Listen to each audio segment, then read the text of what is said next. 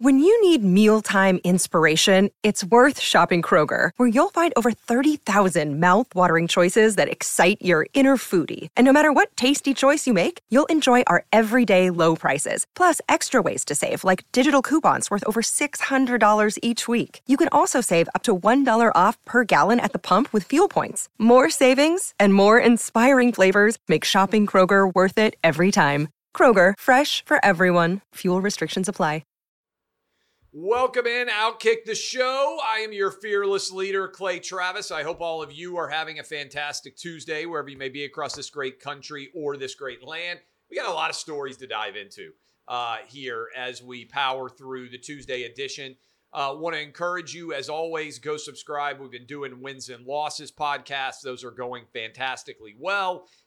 Clay and Buck Show, tens of millions of you downloading those shows. Make sure you go subscribe to Outkick the Show. It's up on iTunes, Spotify, everywhere else. I know most of you watch, I believe anyway, video versions on YouTube, on Twitter, on Facebook, everywhere else. But I would encourage all of you to make sure that you are checking this out and not missing anything. All right. I got a bunch that I want to hit, but I want to start with this story, which I believe is going to be the biggest story of 2023. You say, well, what do you think is the biggest story of 2023 going to be? I think it's going to be Donald Trump against Ron DeSantis for the Republican nomination. Now, certainly that will run into the early part of 2024, and I don't really think it's going to begin in earnest until the summer and the fall. But I expect that Ron DeSantis is going to announce that he's going to be running for president sometime around June. And Trump obviously expects that as well, as he is taking all sorts of shots out there at Ron DeSantis. And for the most part, Ron DeSantis has avoided responding. But Trump said in many ways he considered it to be disloyal that DeSantis was considering running against him, because the reason why DeSantis won, maybe, in 2018, I think it's true, to a large extent, is because Donald Trump gave his endorsement to Ron DeSantis. DeSantis went on to win the governorship of Florida in 18. And I do think there's some truth to that. But, and I think this is worth, kind of breaking down.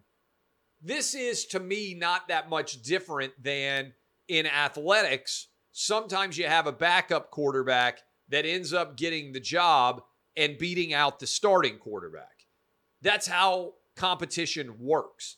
It's not disloyal for the backup quarterback to continue to put in the work and beat out the starting quarterback. And that can occur, by the way, at any position on the field. Memorably, one of the most iconic examples of this is Wally Pipp lost his starting job to Lou Gehrig, and then Lou Gehrig came in and started 2,000 consecutive games. Wally Pipp never got his job back in the day, 1930s, I think, 1920s Yankees. And so, to me, DeSantis versus Trump is not going to be decided on loyalty. And what you're really seeing is Trump, I think, recognizes that, which is why Trump has tried to attack Ron DeSantis on his response to COVID. And this morning, DeSantis fired back, and this is not a direct quote, but it's a rough quote. As part of his answer, he said, "The people render a judgment on re-election." And then he went in and said, in my case, they rendered, I won by 19 points. DeSantis says this, which is the biggest victory that anybody's ever had in the state of Florida as a Republican candidate. And what I thought was interesting was that's a pretty direct, while also simultaneously being a subtle shot at Trump, because he's saying the people render a judgment on re-election. Trump didn't win in 2020. And DeSantis is basically calling him out on that. And he's saying, on the other hand, I won re-election by 19 points, the largest victory margin in the state of Florida for any governor who's a Republican ever. And so I'm curious how Trump is going to respond to this. And for people out there who say, man, I don't know how I'm going to decide. I don't know if I'm going to vote Trump. I don't know if I'm going to vote DeSantis. I get it.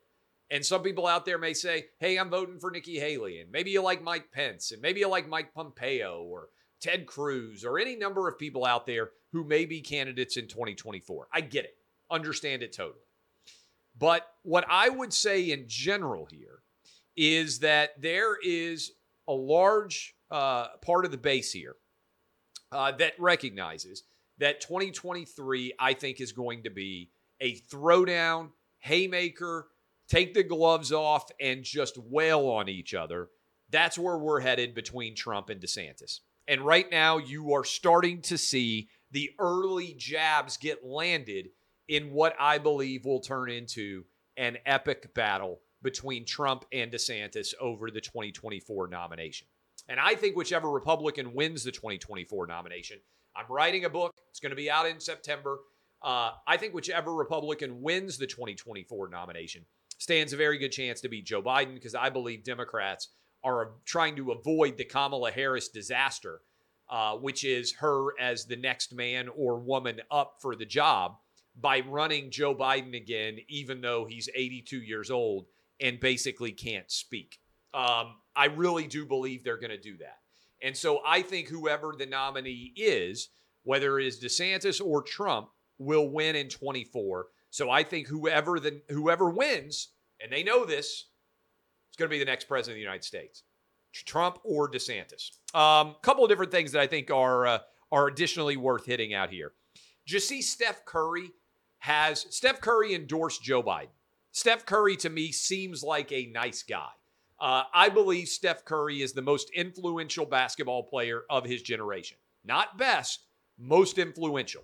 Because I coached young kid basketball. All of them want to be Steph Curry. When I was a kid, everybody wanted to be Michael Jordan. Every kid wants to be Steph Curry. Why do they want to be Steph? Because they all want to stand outside and drain long-range jumpers. Steph expanded the realm of possibility in many people's minds by draining these shots all over the country.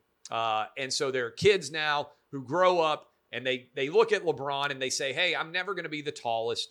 I'm never going to be the strongest guy on my team, but I can be like Steph Curry. I think he's revolutionized the game of basketball. I think he's the most influential player of his generation. He endorsed Joe Biden. That is his right. But Steph Curry and his wife Aisha live in a $30 million mansion in the most expensive community in the country in California. And that community, I want to make sure I get it right. One of our writers did a good job on this, Mark Harris. The Currys live in a town called Atherton, California.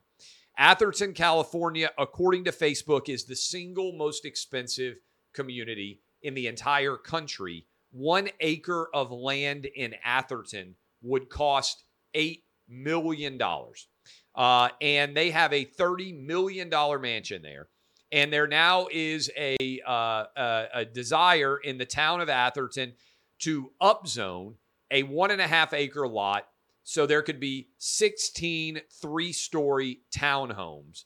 And the townhomes would be on the lot behind the Currys, and the Currys are fighting against it. And the goal of the 3-story townhomes is, and this is a major issue for those of you who live in California in high-density communities, you know what I'm talking about. There's not enough housing, and certainly not enough affordable housing in many of these California cities, San Francisco at the absolute apex of this, LA as well, because they've limited how much housing can be built. And so they're trying to build housing so if you happen to be a school teacher or a police officer or a firefighter, that you could, postal service guy, that you could live near the community that you might work in. And the Currys are fighting against this. And in their letter, it says, we want to send a note before today's meeting. Safety and privacy for us and our kids continue to be our top priority. One of the biggest reasons we chose Atherton as home. And in this situation, they are saying they don't want low-income residents to live near them because their family will not be safe. Now, Kind of a limousine liberal move. You move to the wealthiest community in America. Steph Curry probably makes over $50 million a year combined when you talk about his NBA salary plus his endorsement income. Good for him. I'm a capitalist. I want everybody to make as much money as they possibly can. But can you imagine arguing that you can't live in a close proximity to townhomes because your kids won't be safe, while simultaneously claiming that you are a social justice warrior? Seems to be a great deal of hypocrisy there for Curry to be arguing that his family won't be safe if there's townhomes near them. Why? Are the people who live in townhomes dangerous? Are they too poor to come into proximity of your kids? This is an ugly and bad look, a hypocritical one to be certain for the Currys. You make $50 million a year. Sell your house and move. If you're that troubled by the idea that there might be shutter townhomes nearby. I just think this is amazing because there's so many people who consider themselves to be social justice warriors until there's any impact whatsoever of any smidge of equality or actual equity in their real neighborhood. Not in my backyard. Literally, can there be townhomes, according to Steph Curry? Why didn't you just buy the 1.5 acre lot behind your property if you were that concerned about your family's safety? Why don't you just build your own fence? Oh, it's amazing how many people build fences and walls, isn't it? When there's actually danger afoot in their mind. How many of you live close to townhomes? How many of you with a straight face could argue that your family's not safe because your house is too close to townhomes in the wealthiest community in the entire nation? I just want all of you to think about what rank hypocrisy this is, and frankly, how common it is in the larger context as it pertains to so many left-wing social justice warriors. Townhomes, oh my goodness, that not super wealthy people could buy. Because remember, Steph Curry's not afraid of a super rich person building a house on that lot. It's only if there are townhomes that his family will not be safe. It's pretty crazy. Bill Maher is headed to CNN, and people have lost their minds over Bill Maher potentially going to CNN. Now, I don't think, yesterday I told you CNN had hit a 9-year low in ratings. I understand that's not ideal, but they got to do something to deal with this 9-year low. So CNN, and I'm reading from my guy Bobby Barack's article on Outkick, CNN announced plans to air a segment of Bill Maher's HBO program on Fridays. The network, instead of using CNN Tonight, will broadcast Maher's post-show segment Overtime in an effort to increase overall ratings. And the left-wing blue checks have lost their minds over this. This guy Sink says, Bill Maher's actually perfect for CNN. False equivalencies, propping up right-wing culture war talking points, fighting for the status quo, and that smug face. Tapper might get jealous because he might be outsmugged.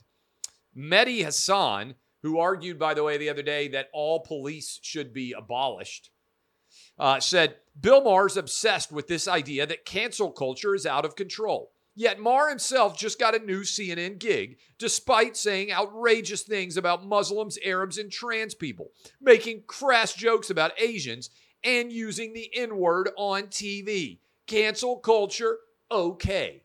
Yeah, cancel culture is the thing. It doesn't mean that everyone deals with it, right? They tried to cancel Bill Maher. He just fought through it.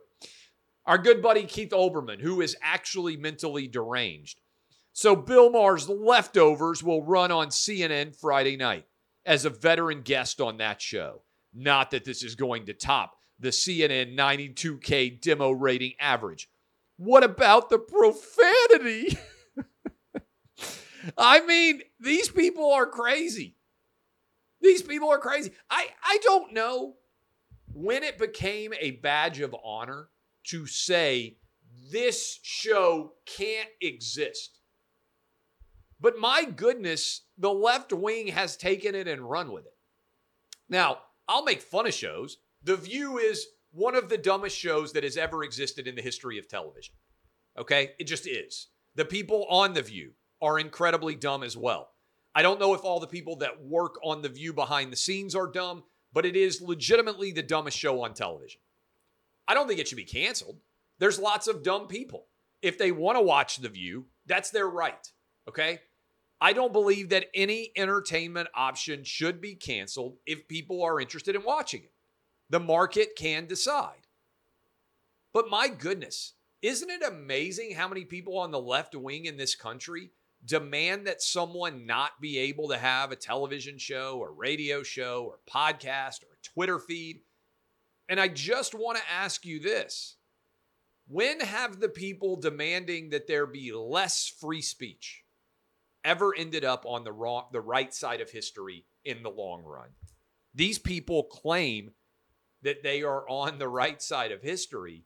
When you're canceling comedians and telling people that they can't have television shows because you disagree with the opinions they share, you're actually proving the point that they make. And the marketplace is actually proving how wrong you are. We'll be right back. Don't go anywhere. I'm Clay Travis, and Outkick the Show is going to keep right on rolling. I saw this, and look, I am far from an expert in women's tennis. In fact, I know almost nothing about women's tennis right now. But I had a clip that I shared last night from a women's tennis player named Victoria Azarenka. And Azarenka is a 33-year-old women's tennis player from Belarus. And she now lives in the United States. I think she's a citizen here. She made the semifinals of the Aussie Open. And there was a question she was asked about the Russia-Ukraine related conflict after her match at the Australian Open. And she actually had a great response. And again, I'm paraphrasing. Maybe we can grab that clip and share it in here. But she basically said, it doesn't matter what I say in response to this. You're going to write whatever you want to write. And the idea that you're asking a question of an athlete is the fig leaf that permits you to write your own political opinion. And I thought it was very well said, especially to not be in her native language. English is not her native language. But her point is one that I would encourage many other athletes to adopt. If you are asked about a controversial political or social issue, turn that question back on the questioner. I'll just give you an example. If somebody says to me, I'm an athlete, hey, what do you think about abortion? You should respond, in my opinion. If you don't want to wade, you're certainly welcome to share whatever opinion you have on any topic. But if you're just an athlete, you'd rather be talking about the sporting event that you just competed in, turn the question back on the questioner. What do you think about abortion? Tell me your exact opinion here in this forum and see what the questioner says.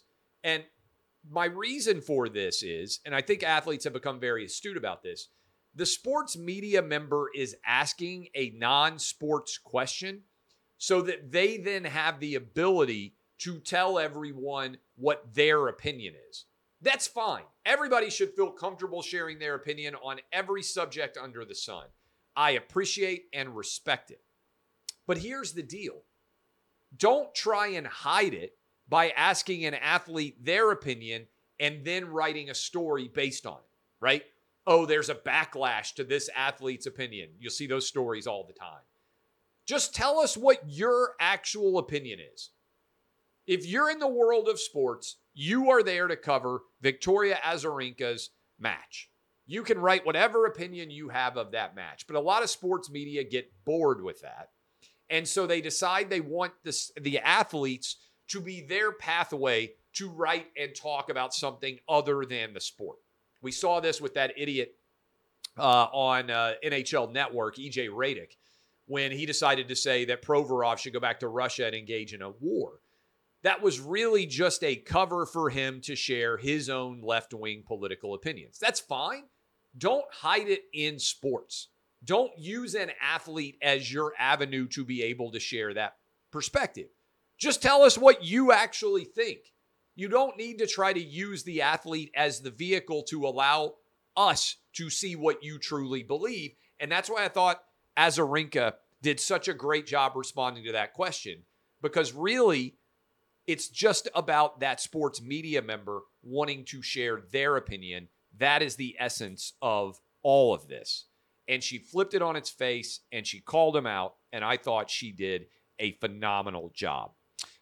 Joe Biden, according to the Wall Street Journal, there was a search of Joe Biden's Penn Biden Center by the FBI. We don't know the official date yet.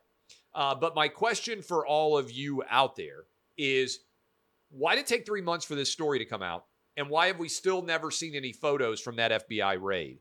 Remember how the FBI leaked photos of their Mar-a-Lago raid? They just threw things on the floor and they took a picture and they were like, look how scandalous it was inside of Mar-a-Lago.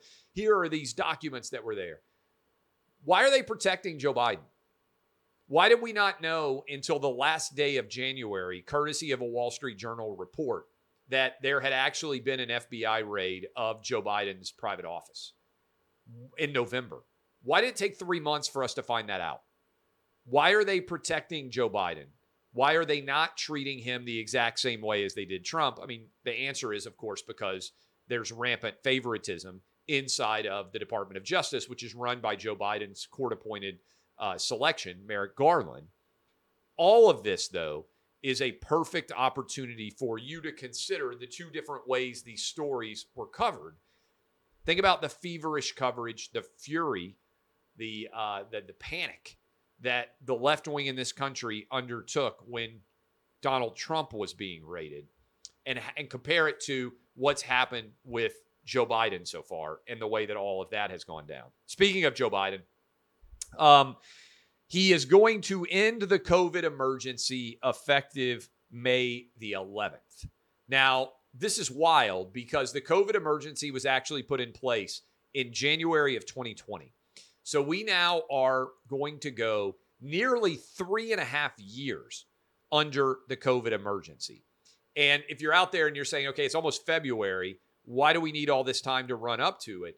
It's because Joe Biden is actually combating his own party in ending the COVID emergency on May 11th. The House of Representatives has voted that the COVID emergency should be over. Should stop using it as an excuse to fund different projects. Remember, Joe Biden tried to use COVID emergency to justify an eviction moratorium, to justify a COVID shot mandate, to come out and create a student loan removal, basically putting $400 billion at least of student loan obligations from the individual students who took out the loans onto the federal government's shoulders. He tried to use COVID as an emergency in all those cases to justify his behavior. And he's not going to end it until May 11th. But, and this is significant, every Democrat in the House just voted against the idea of ending the COVID emergency. This is Greg Price put this up. Every Democrat in the House just voted against proceeding with debate on bills that would end the COVID national health emergency and in the COVID vax mandate for federal healthcare workers. They won't even do that. And I saw this, and I think it ties in. And this is, by the way, is despite the fact that Joe Biden said in a 60 Minutes interview in September that COVID was over.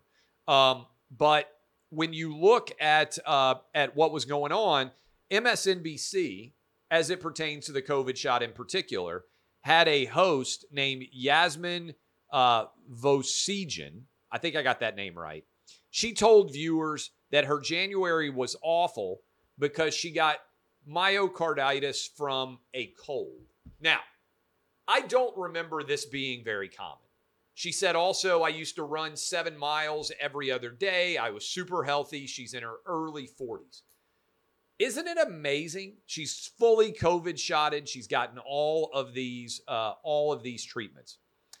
Isn't it amazing how many people out there are refusing to acknowledge that the COVID shot might in any way have massively increased the number of people that are having heart-related issues who are otherwise extremely healthy. Isn't that kind of extraordinary?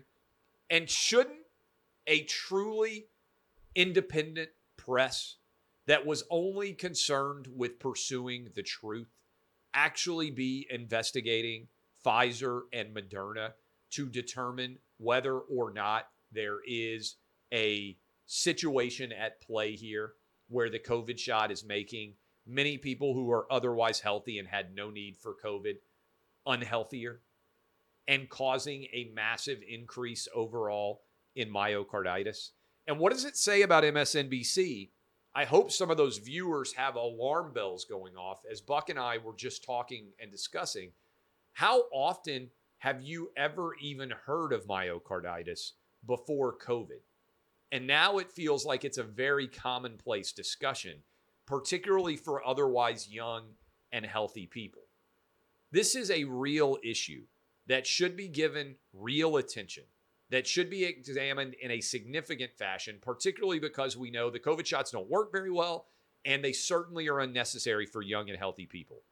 Why is that conversation unacceptable? Why is almost no one having it? That, my friends, is a question that I think, if we had a truly independent media, would probably be the biggest story in the country right now.